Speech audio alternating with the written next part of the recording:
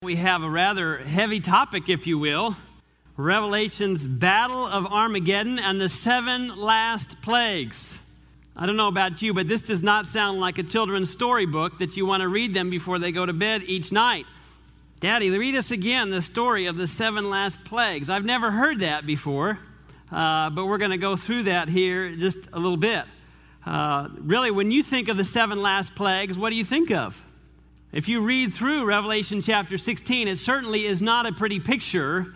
It's not a cozy picture. It's not something you look forward to or that you're longing to have happen. There's all kinds of things that are going to happen and unfold, and exactly when and how it's going to unfold is what we want to look at this morning.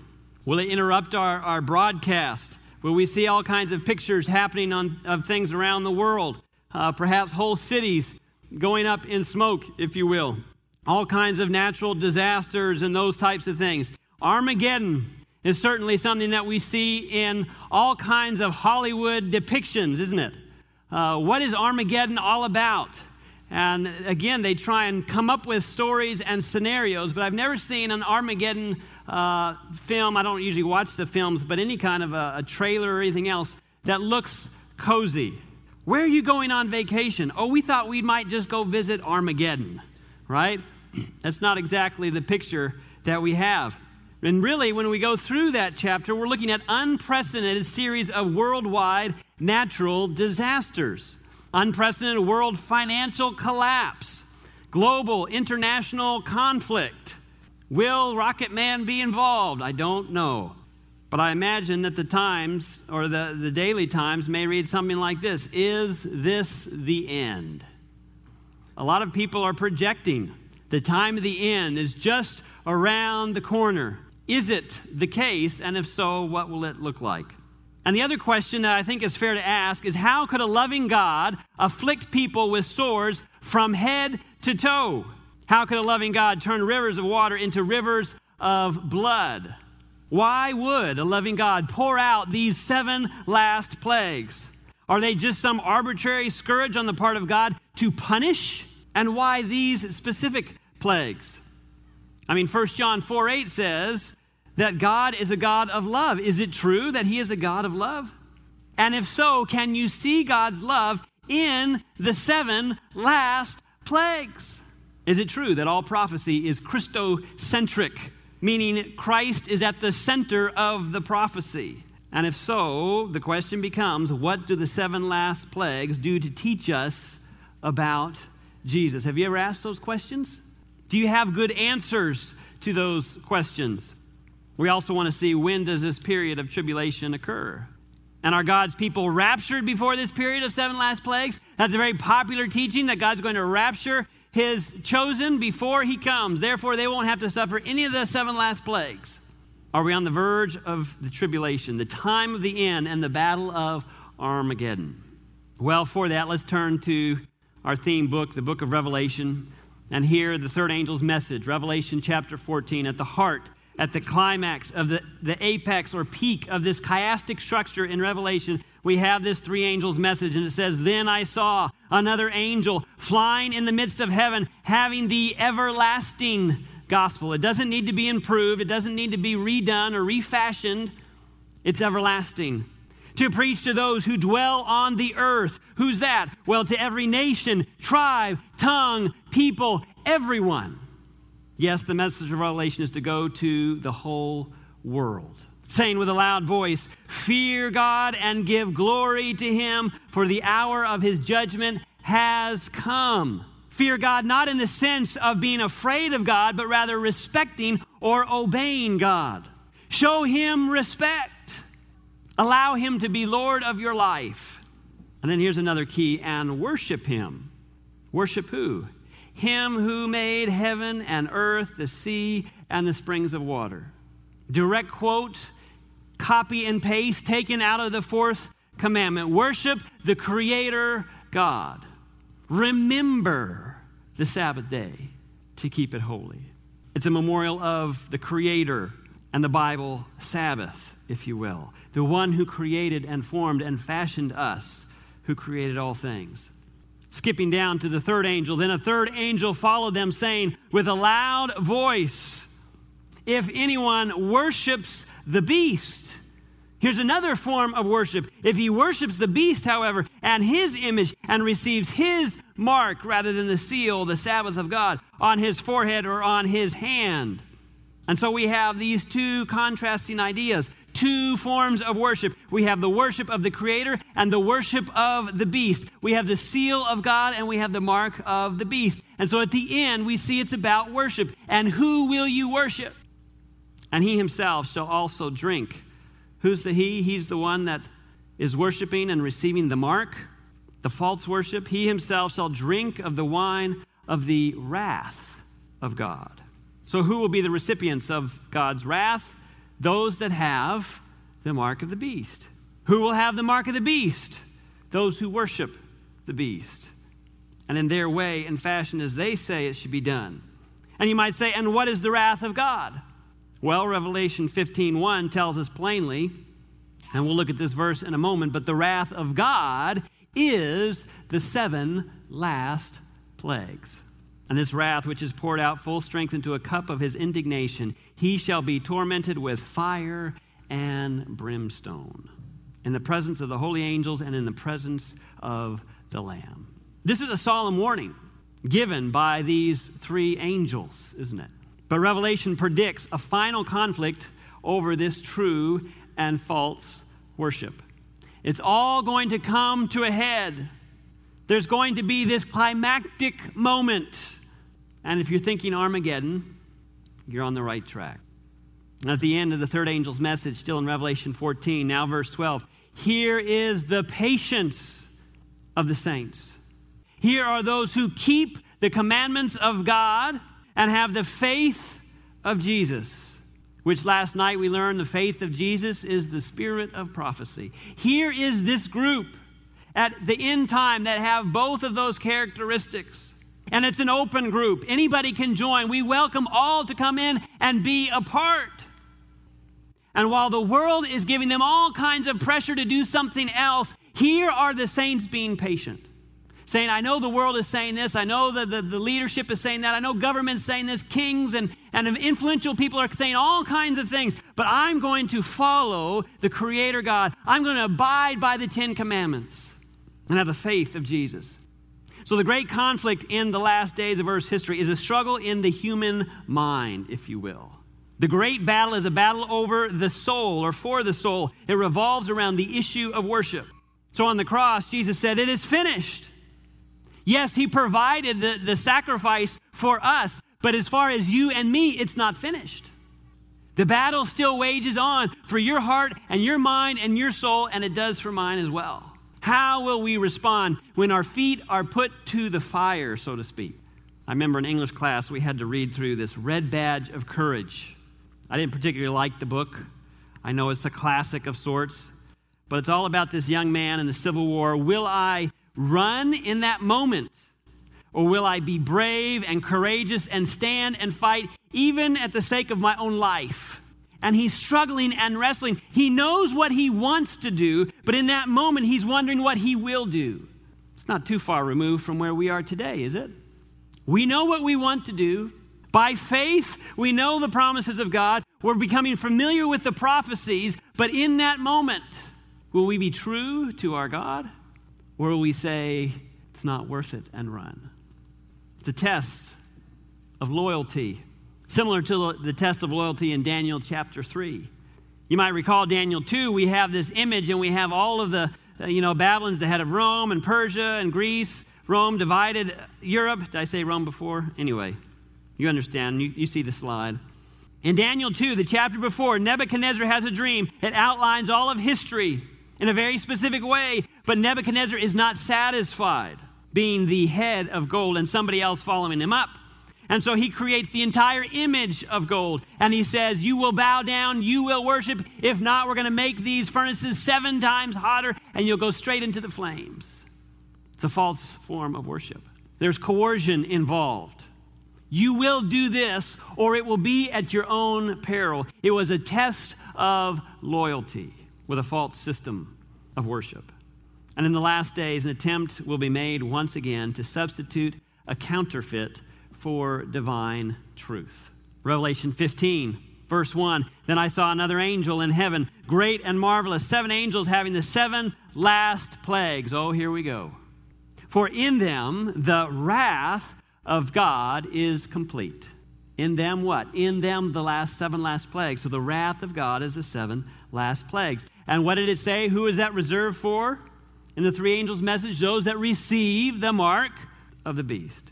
So what is God's wrath? God's wrath is not his anger at sinners. Rather, it's his judgment upon sin. During the 7 last plagues, God withdraws his protective hand and all of the hellish forces break loose. We could say Satan has more free reign at these final moments of Earth's history than he's ever had before. No more restraint, no more holding him back. And the 7 last plagues are the awesome result of a world separated from God and a planet in rebellion. So let's look at events at the end, a little review. There's a worldwide preaching of the gospel, talks about in these 3 angels' message. All humanity makes a final eternal choice.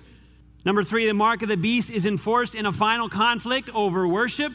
Number 4, God's loyal people lovingly obey him. Number 5, the 7 last plagues are poured out.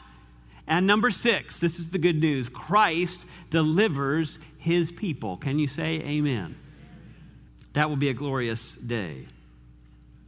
So the question we want to ask, when will Jesus come in relation to the 7 last plagues? Well, 15 verse 8 says, no one was able to enter the temple till the 7 plagues of the 7 angels were what? Completed. So God's people are not raptured before the 7 last plagues. And we could ask, where is the temple? Revelation 21 verse 1, now I saw a new heaven and a new earth, for the first heaven and the first earth had passed away. Also there was no more sea. Then I, John, saw the holy city, the new Jerusalem, coming down out of heaven from God, prepared as a bride adorned for her husband. And I heard a loud voice from heaven saying, behold, the tabernacle, the temple, if you will, of God is with men, and he will dwell with them, and they shall be his people. God himself will be with them and be their God. You know, the rapture, this concept, I believe, is a subtle deception of Satan for an easygoing, crossless, health and wealth, prosperity form of Christianity. And it's very prevalent today by many TV preachers. But folks, Seventh-day Adventists believe in a God who is strong enough to hold them, his people, in his hand and keep them secure through the time of trouble. We live in a society that says, no pain, no suffering. Jesus came and died on the cross to give me a life of joy and happiness, prosperity and fulfillment. And if you're sick, it's because you don't have the blessing of God. And if you're faced with debt, well, then you don't have the blessings of God. The only thing you need to do is be faithful to Jesus, and it will be like seen on a cloud floating to the kingdom with health, wealth, and prosperity. I mean, they don't say it exactly like that, but if you listen to them long enough, it's very similar. But the problem with that is that it's not realistic to life, because everybody sometimes goes through some sorrow in life, some heartache in life, some disappointment in life. But Christ holds us in the disappointment. We serve a Jesus who often does not deliver us from tribulation, but is with us in tribulation. We serve a Jesus who at times does not deliver us from sickness. At times he does, but is with us in sickness. We serve a Jesus who was with Noah during the flood, although the ark was being tossed and turned in the waves. We serve a Jesus who was with Joseph when he was betrayed by his brothers, when he was lied about by Potiphar's wife, who was with Joseph in prison. We serve a Jesus who was with Shadrach, Meshach, and Abednego in the fiery flames.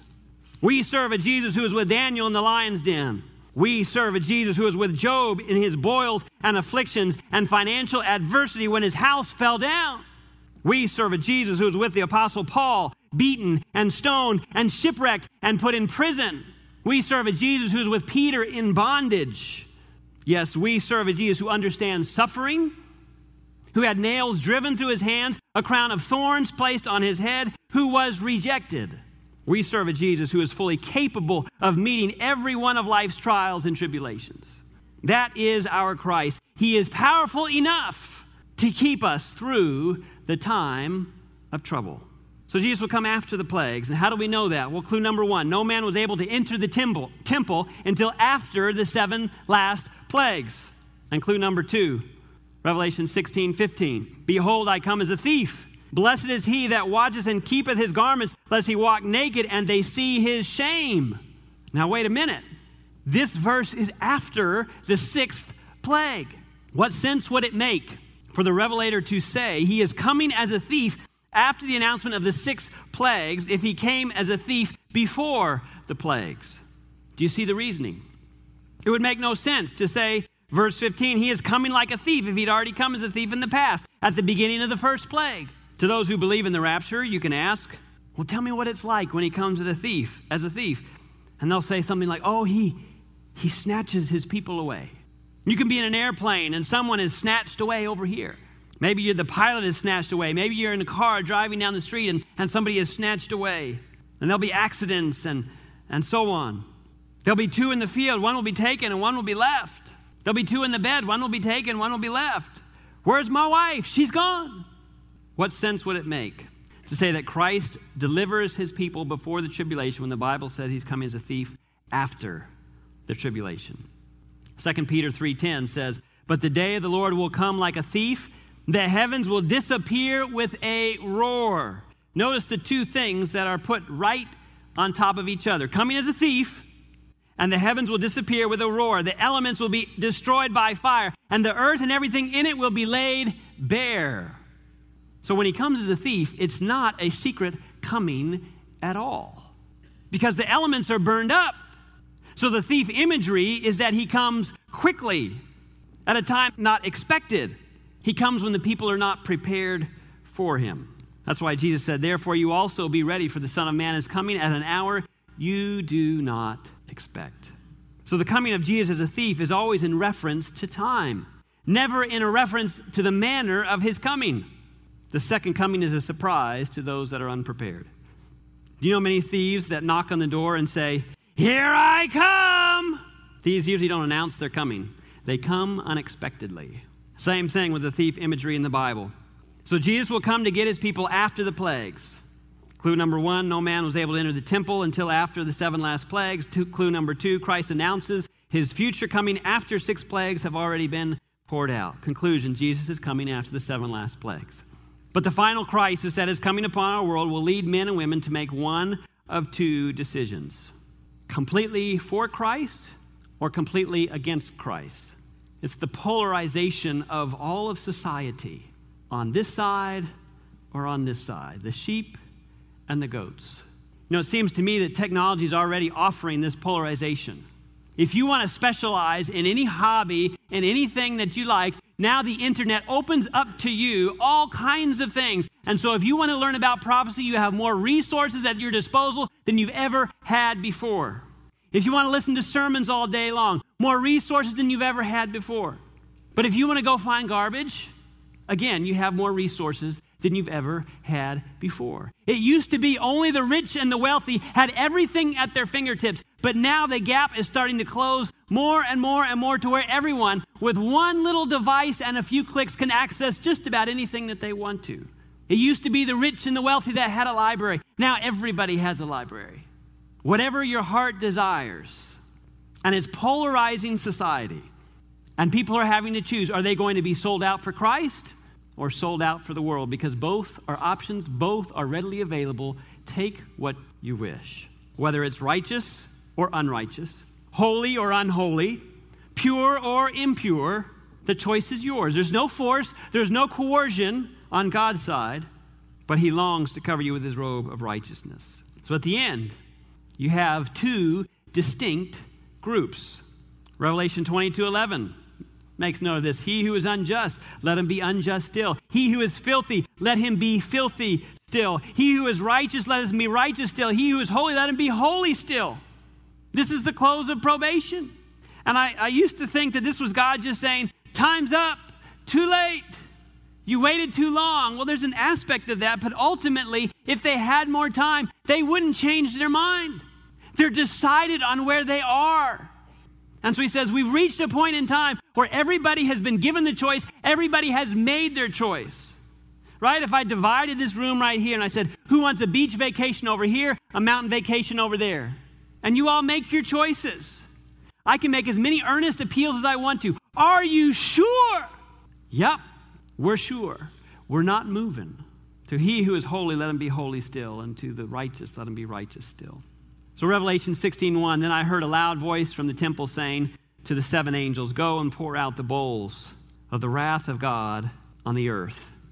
Another question you may be wondering, do God's people go through the tribulation? Touched on that already. And again, why are they called the 7 last plagues? Well, do we have plagues somewhere else in Scripture? We do. You remember where they were? In Egypt with Pharaoh. But how many plagues were there then? 10. Why 10 in Egypt and 7 at end time? Well, if you go back and study Egypt, you may remember that the first 3 affected the general land. That's everybody. The last 7 affected only the Egyptians, while the Israelites were protected. In the same way, I believe the 7 last plagues do not touch God's people, just like the 7 last plagues of Egypt did not touch God's people. How can we know this? Well, Paul writes in 1 Corinthians chapter 10 about the children of Israel, and he mentions the pillar of cloud, the Red Sea, the wilderness experience, drinking from a rock, the serpents. And then he says this, 1 Corinthians 10, verse 11, now all these things happened to them as examples, and they were written for our admonition, upon whom the ends of the ages have come. Paul says there are example. An admonition, that's just authoritative counsel. So you have the children of Israel as an example of God's people in the last days. Does that make sense? Stop and think. Both groups are persecuted. Both are pressured to break God's law. Both appear helpless. And I would say both are protected during the plagues. How? By the blood of the Lamb. Both are delivered by God after the plagues. At the end of time, God is looking, I believe, for people that are fully dependent upon Him, that have blood over the doorpost of their homes and say, as for me and my house, we will serve the Lord. So God's people go through the tribulation. They went through the plagues of Egypt. The Hebrew worthies went into the fiery furnace. And we've already made mention of this story. And where's God? He's with them in the midst of it. So God is looking for a people that has faith that is going to last. Faith that is going to endure. Faith that holds on to Christ. Even though everything around me, Lord, they're binding me up. They're making the fire 7 times hotter. Lord, these guards, I'm never going to be able to get away. Where's the earthquake? Where's the tornado? God, they're throwing me in. He says, don't worry. I have a plan. And in Daniel chapter 3, we see 3 Hebrews that are faithful and loyal to God, even unto death. But God says, not this time. Revelation declares God's triumphant people who go through the tribulation as victorious. Revelation 7:9, we read about it here. After these things I looked, and behold, a great multitude which no one could number, of all nations, tribes, peoples, and tongues, standing before the throne of God and before the Lamb, clothed with white robes, with palm branches in their hands. Later on it says, these are the ones who come out of the great tribulation and washed their robes and made them white in the blood of the Lamb. This is the group that God saw them through that great and final conflict. Continuing on, therefore, they are before the throne of God and served him day and night in his temple. And he who sits on the throne will dwell among them. They shall neither hunger anymore, nor thirst anymore. The sun shall not strike them, nor heat. This is plague language, if you haven't noticed. We're about to get into it. But this isn't going to happen to them anymore. For the Lamb who is in the midst of the throne will shepherd them and lead them to living fountains of waters. And God will wipe away every tear from their eyes. How personal is that we serve a God that he's going to be the one to wipe the tears from your cheek. And so these 7 last plagues, let's look at them. The first plague is one of sores. Before I get into that, the message of the plagues is in chapter 16. And we need to ask the question, does God just punish for the sake of punishing? Why would a loving God pour out the 7 last plagues? And why these specific plagues? And so really the question becomes, do the 7 plagues, or what do the 7 last plagues do to teach us about Jesus and the love of God? So the first one is sores. Revelation 16:2, in summation, a foul and loathsome sore. You can read about it there. Who did the sore fall upon? Again, those that had the mark of the beast. Those who did it not fall upon? The people of God. So plague number 1, foul and evil sores like a boil. So the question is, what do those that enforce the mark of the beast say to get those who receive the mark of the beast to take it? We're going back just a little while here. And what do they say to coerce people to receive the mark of the beast? They say, if you receive the mark of the beast, we will give you physical security. You don't want to suffer pain? You don't want to be persecuted for your faith? Then take the mark of the beast. That's all you have to do. Be like one of us. So the first plague is a physical affliction that says those who enforced the mark of the beast could not deliver on their promise. Man's message, if you accept the mark of the beast, you will enjoy physical security. The reality we see in the first plague is all physical security is not in man, it's in Christ. All physical security is in Christ. I would rather trust Jesus with my body for physical security than go through some spiritualistic healer now to receive boils later. All physical security is in Christ. Every plague teaches us about Jesus, and we're just on the first one. Psalm 46, 1 and 2, God is our refuge and strength, very present help in trouble. It doesn't say man, it says God. Therefore we will not fear, even though the earth be removed, and though the mountains be carried into the midst of the sea. Plague number 2, the seas turn to blood. Then the second angel poured out his bowl on the sea, and it became blood as of a dead man, and every living creature in the sea died. So plague number 2, the sea becomes like blood, and everything in it dies and floats to the top. What's this going to do to shipping? What's this going to do to the economy? Do you remember the oil leak in 2011 in the Gulf? And the death and devastation it caused? You think, oh, I'm up here in Hendersonville, it's not going to affect me. Was that the truth of the matter? It did affect you. And there was all kinds of people worried about what this would do. Now, it's not just an isolated Gulf of Mexico, but it's all the oceans, all the seas, all the ports, all shipping. And those who give the mark of the beast, what do they say? It will enable you to buy and sell. So plague number 2, man's message, if you accept the mark of the beast, you'll enjoy economic security. What we really see is all economic security is in Christ. Again, they cannot deliver what they've promised. I love this promise, Isaiah 33:16. I don't know about you, but I'm going to be claiming this one. Your bread will be, or bread will be given to him, his water will be sure. Just like God cared for the Israelites with the manna, just like he cared for Elijah in the wilderness when the ravens fed him, we are promised that our bread and water will be sure. I don't know where it's going to come from. God knows exactly. He has 1,000 ways to provide for you, which you know nothing. What's the secret? Our economic security is not in man, it's in Christ. Plague number 3. Now the rivers turned to blood. First it was the sea, it was salt water, it was the oceans, it was shipping, but now the rivers. Then the third angel poured out his bowl on the rivers and springs of water, and they became blood. How would you like your spring, your well water, all of a sudden is blood coming out of the faucets? Now I say hopefully not your well water, right?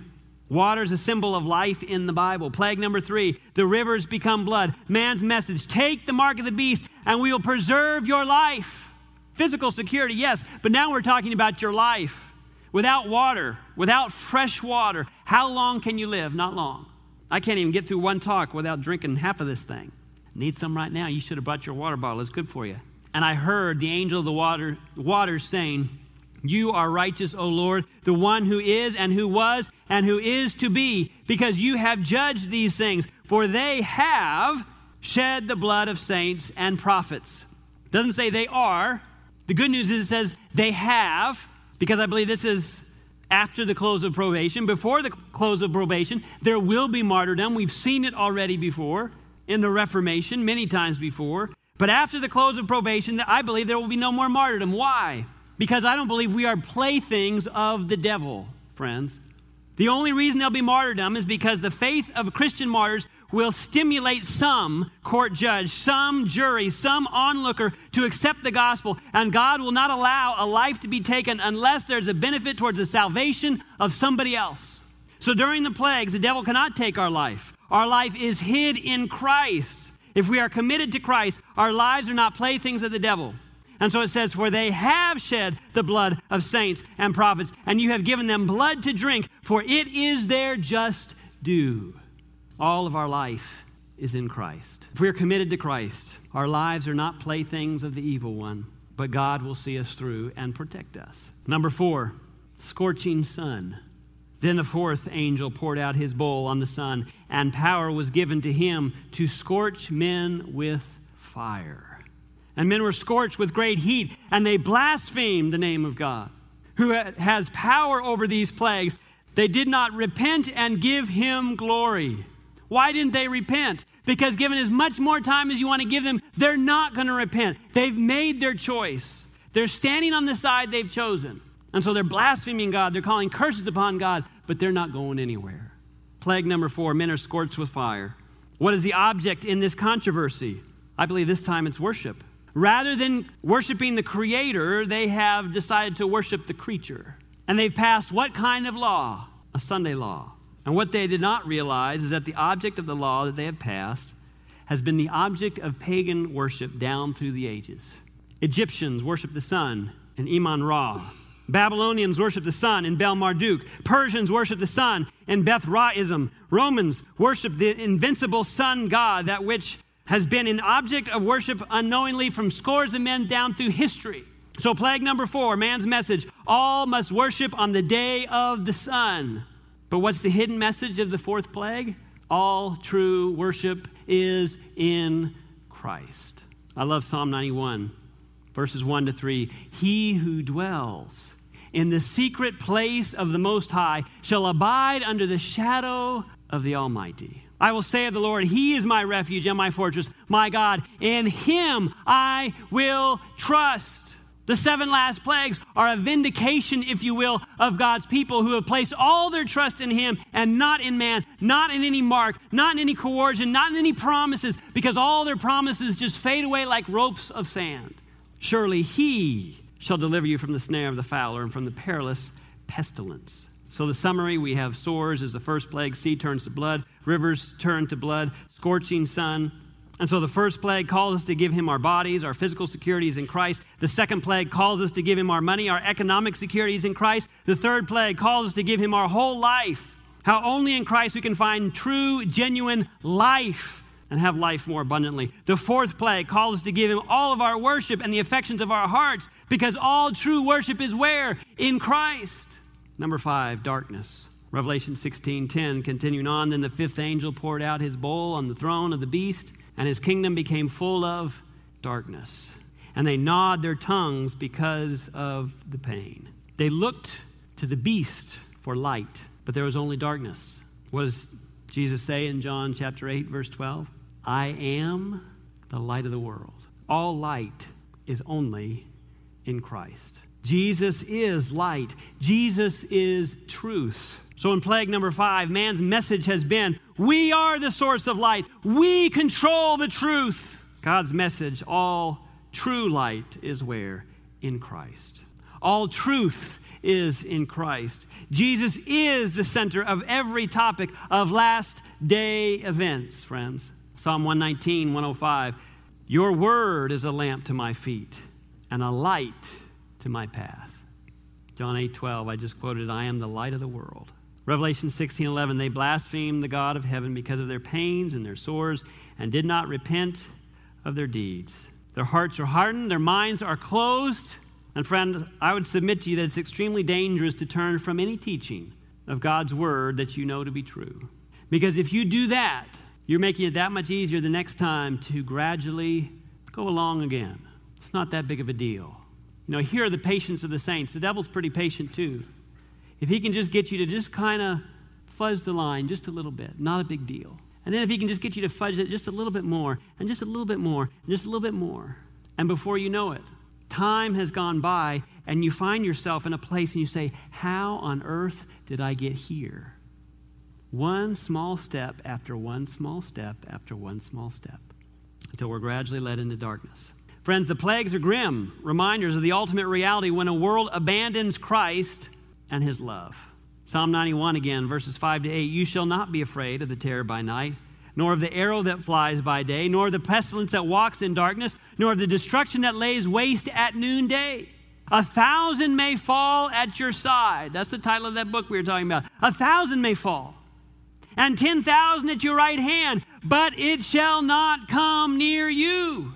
Praise the Lord. We don't have to be afraid. We don't have to be fearful. We have to simply be in the hands of Jesus Christ. Trust him with our life. Trust him with our economic security. Trust him with our problems, our trials, our sickness, our ailments. Trust him with all of it. And then don't fear, because he has your best interest at heart. Not just then, but now. In Christ, we are secure, we are sheltered, and we are safe. Only with your eyes shall you look and see the reward of the wicked. And so, plague number 6, Armageddon. The word Armageddon comes from the Hebrew root words Har and Megiddo, meaning mountain of slaughter. In the book of Judges, when his people were surrounded and doom seemed certain, God miraculously delivered them. Then the angel poured out his bowl on the great river Euphrates, and its water was dried up, so that the way of the kings from the east might be prepared. Friends, water represents people. All of a sudden, the support of the people dries up.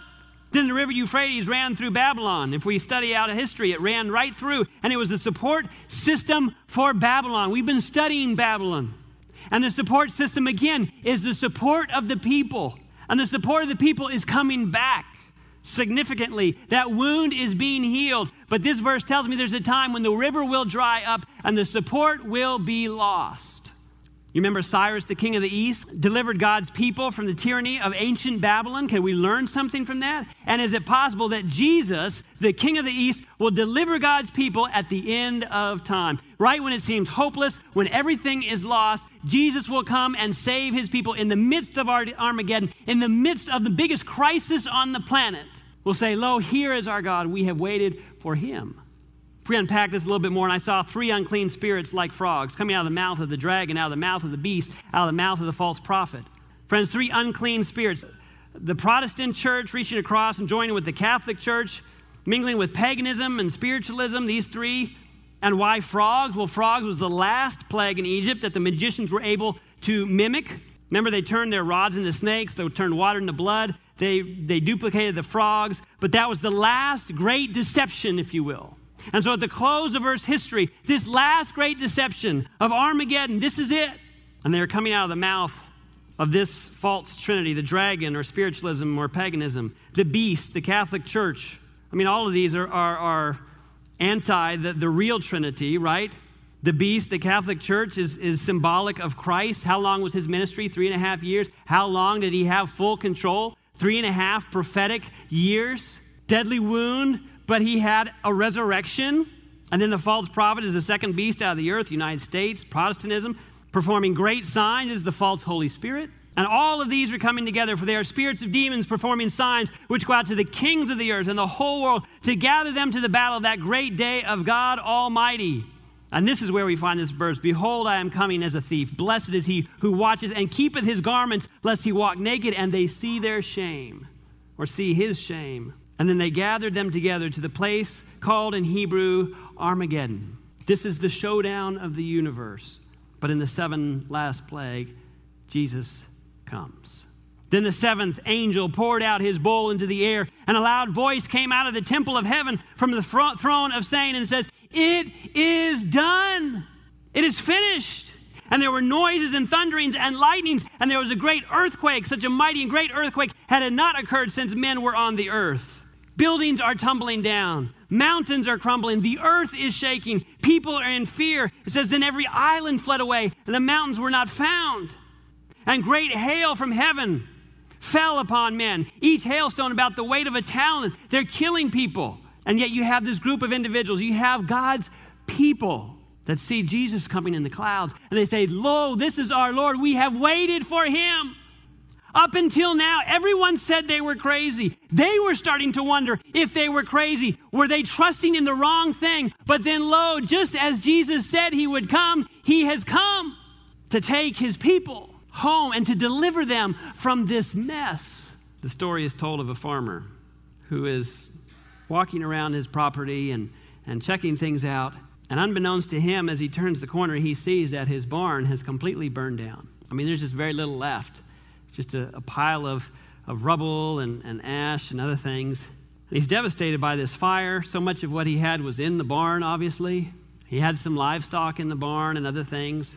But then as he's kicking around in the ashes, he sees this little tuft of charred feather and bones and whatever it might be, and he hears some kind of a noise, and so he just starts to kick it a little bit. And what does he find underneath? But perfectly fine, perfectly healthy baby chicks. I mean, that's about one of the cutest things on the planet. Deet, deet, deet, deet, deet, deet, deet, deet. Saved, preserved from the inferno, if you will, on all the things that happened and things falling and all the rest. And where were they saved? They were fully protected under the wings of their mother, who had sacrificed all so they didn't have to. They had gone through the great tribulation, but they were under the protective covering of their mother's wings. Psalms 91, verse 4, he shall cover you, friends, with his feathers, and under his wings you shall take refuge. His truth, what's going to protect you? His truth shall be your shield and buckler. No evil shall befall you, nor shall any plague come near your dwelling. Isn't that good news? For he shall give his angels charge over you to keep you in all your ways. I imagine somebody today in a group this size is here and your heart's broken. Somebody today may be facing some real difficult experiences in your life. You may be stressed out about how you're going to pay for next semester. Maybe you've lost your job. Maybe there's a relationship that's gone sour. Maybe there's a health difficulty. The phone call just came this week. I don't know. But you may be saying, I don't have to wait for the time of trouble in the future. My time of trouble is now. My life is falling apart. I don't know what I'm going to do. So I don't know what you're going through at home or at school or at work, with parents, with your kids, with your spouse.